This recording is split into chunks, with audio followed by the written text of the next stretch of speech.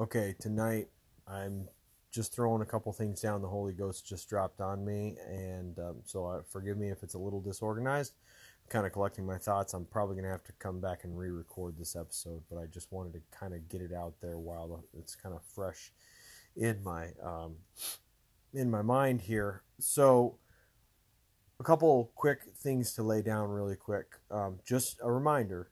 We are in the kingdom of God now, right? We are not in the same point in time when Jesus told, say, remember when he sent out the 12, he sent out the 12, and then it was in Luke 10, and also in Matthew 10. But he sent out the 12 first, and then after that he sent out the 70, and he told them to tell whoever they were going to minister to that the kingdom of heaven is nigh, right?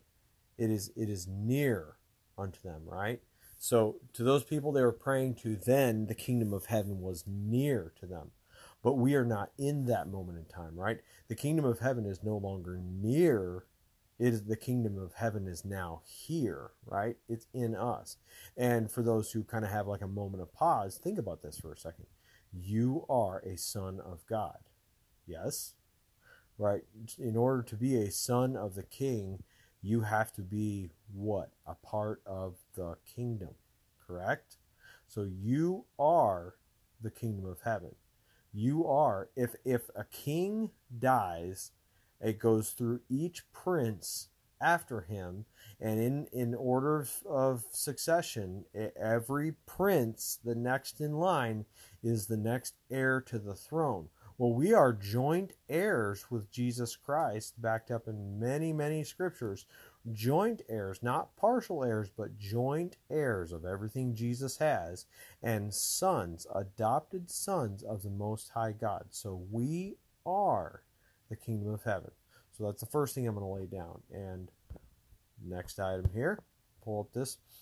Go to 2 Corinthians 5, read the whole chapter, but specifically where it's talking about in verse 17, he starts laying down the concept of our ministry right now, right? So we are in Christ, starting in verse 17. We are in Christ. This starts out saying, if any man be in Christ. Well, we are in Christ. If you've accepted Christ in your heart, you are in Christ. The old things are done. They're dead. So stop thinking that way. In Romans 12, verse 2, he talks about renewing our minds to the truth. That's essentially teaching our minds, hey, the way you've been thinking before, like it says in Romans 6 and 8, that carnal mind, it's dead. That's death. It's the enemy of God. Stop thinking that way. So this is truth and this is life. Go look it up and speak it to your mind until you believe it. I am in Christ. This is verse 17. Not if any man be in Christ. I am in Christ. Christ has adopted me into his kingdom. I am a joint heir with Christ. So I am in Christ, and therefore I am a new creature. Old things are passed away. Behold, everything is new. So Christ changed everything in me. And everything in me, verse 18, is of God. And he has reconciled me to him. God the Father has done this by Jesus Christ, and now he has given to me the ministry of reconciliation. Now take a moment and say that yourself, because if you're a believer and you believe that God's word is true, then you say this about yourself and you speak this and you find it and you seek it out in the word and know that it's true. To wit, meaning, this is the culmination of what we've been talking about. God, just for some background, God was in Christ when Christ was in the world. And he used Christ in order to reconcile the world unto himself. He didn't impute their trespasses, and now he has committed to us that same word of reconciliation. So that ministry of reconciliation, now in verse 20, we are ambassadors for Christ, as though God the Father beseeched you, the listener, by us, the believer, the Prince of God. So now we pray that you, in Christ's stead, I standing in Christ's place, because that's where Christ sent me to do, I pray that you be reconciled to God and take on this mantle of ministry, the reconciliation of man. Now, it's a lot. Go back and read it out loud, and read it as if he's talking about you. And read it to yourself, and read it about yourself. And then we're going to go to the culmination of what the Holy Ghost dropped on me tonight. Go to Matthew 6, verse 9, reading through the prayer. The disciples asked how to pray.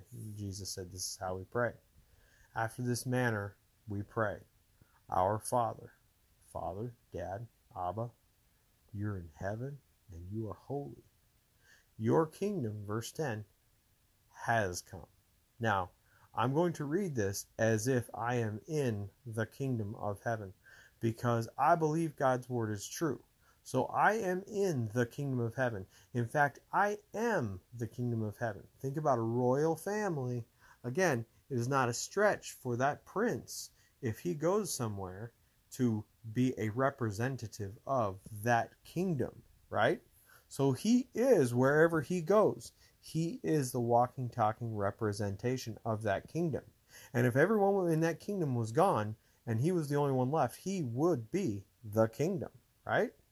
So, we are a part of the kingdom of God. We are royalty. So now, going back to the prayer, Matthew 6:10, Father God, your kingdom has come. You brought it to me through your Son's sacrifice. And your will is done in the earth today because I do it. You've taught me your will. You said believers will lay hands on the sick. They will cast out demons. They will speak in new tongues. Now I'm learning to do your will more and more and more, and I pray and I thank you, Lord, for the ability to do that. Bear fruit in me because you lead me constantly, right? They that are led by the Spirit are the sons of God, so God is leading me constantly through the Holy Ghost. Now, back to verse 10. Your will, Father, it is done in the earth today as it is done in heaven, because I am a loyal and faithful son, so I do your will on the earth. You have given me, verse 11, you have already given me today my daily bread, and I thank you, Father, because you are faithful. There's never a day that you don't provide me your daily bread. You provided me with your Holy Spirit, and you said your Holy Spirit will teach me all things. So you have given me my daily bread today in your word. Thank you, Father. Right now, I forgive anyone who is indebted to me. Even, God, just for a little background, God brought to mind something that maybe was in my life was easy for me to hold against my wife. Like maybe she didn't do something that made me happy, or maybe it was something that she said, just to give kind of some context. Even just forgiving a little thing like that, and then remembering a time when you brought something similar. I remembered a time, this is what Holy Spirit put on my heart, that I had to ask for forgiveness for something very similar to that. So remembering when I pray this, remembering those people that I've had to repent for, and then remembering those people, even more importantly, that I've held even the smallest things against, and say, going back to verse 12, Father, you have forgiven me my debt through the blood of your Son Jesus that I am now adopted through. You have forgiven me, and so I forgive. And I'll name those people. So I forgive my wife. I forgive her to the extent that you forgave me, and I didn't deserve it. So now I know in verse 13, Father, that you're a holy Father, and you're a good Father, and you love me, so you never lead me into temptation. In fact, you sent me your Holy Spirit to keep me in all things, and lead me in all things constantly. So there is no leading me into temptation. If I go towards temptation, it is because of the lust of my flesh, and I take this moment right now to kill the lust of the flesh and kill the desires of my flesh and follow you, just as your Son said, Pick up your cross daily. I lay down my flesh. Just as your son said, those that leave houses and lands and mothers and fathers, even the closest, dearest things to us, if you would leave that for Christ, you would, in order to follow Christ, you will never lose your reward.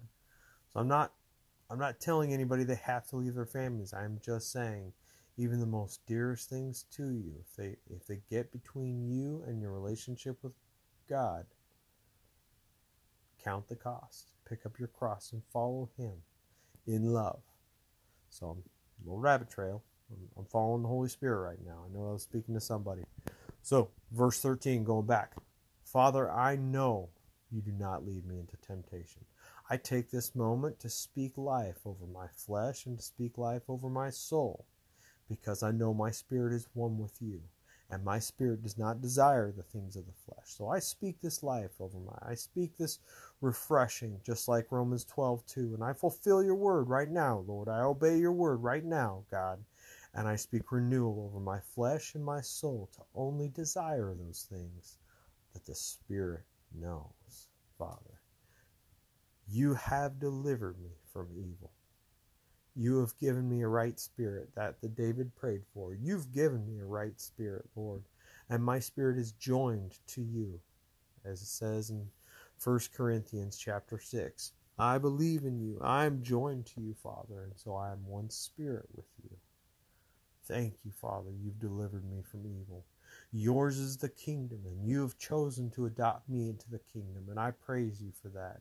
And yours is the power, and you have chosen to manifest your power on this earth through your believers, through me, your Son, your joint heir with Christ. And yours is the glory, and you will have that glory on this earth in me and in the end of time, and from now until forever. And I praise you, Lord, forever and ever. Amen. Be blessed.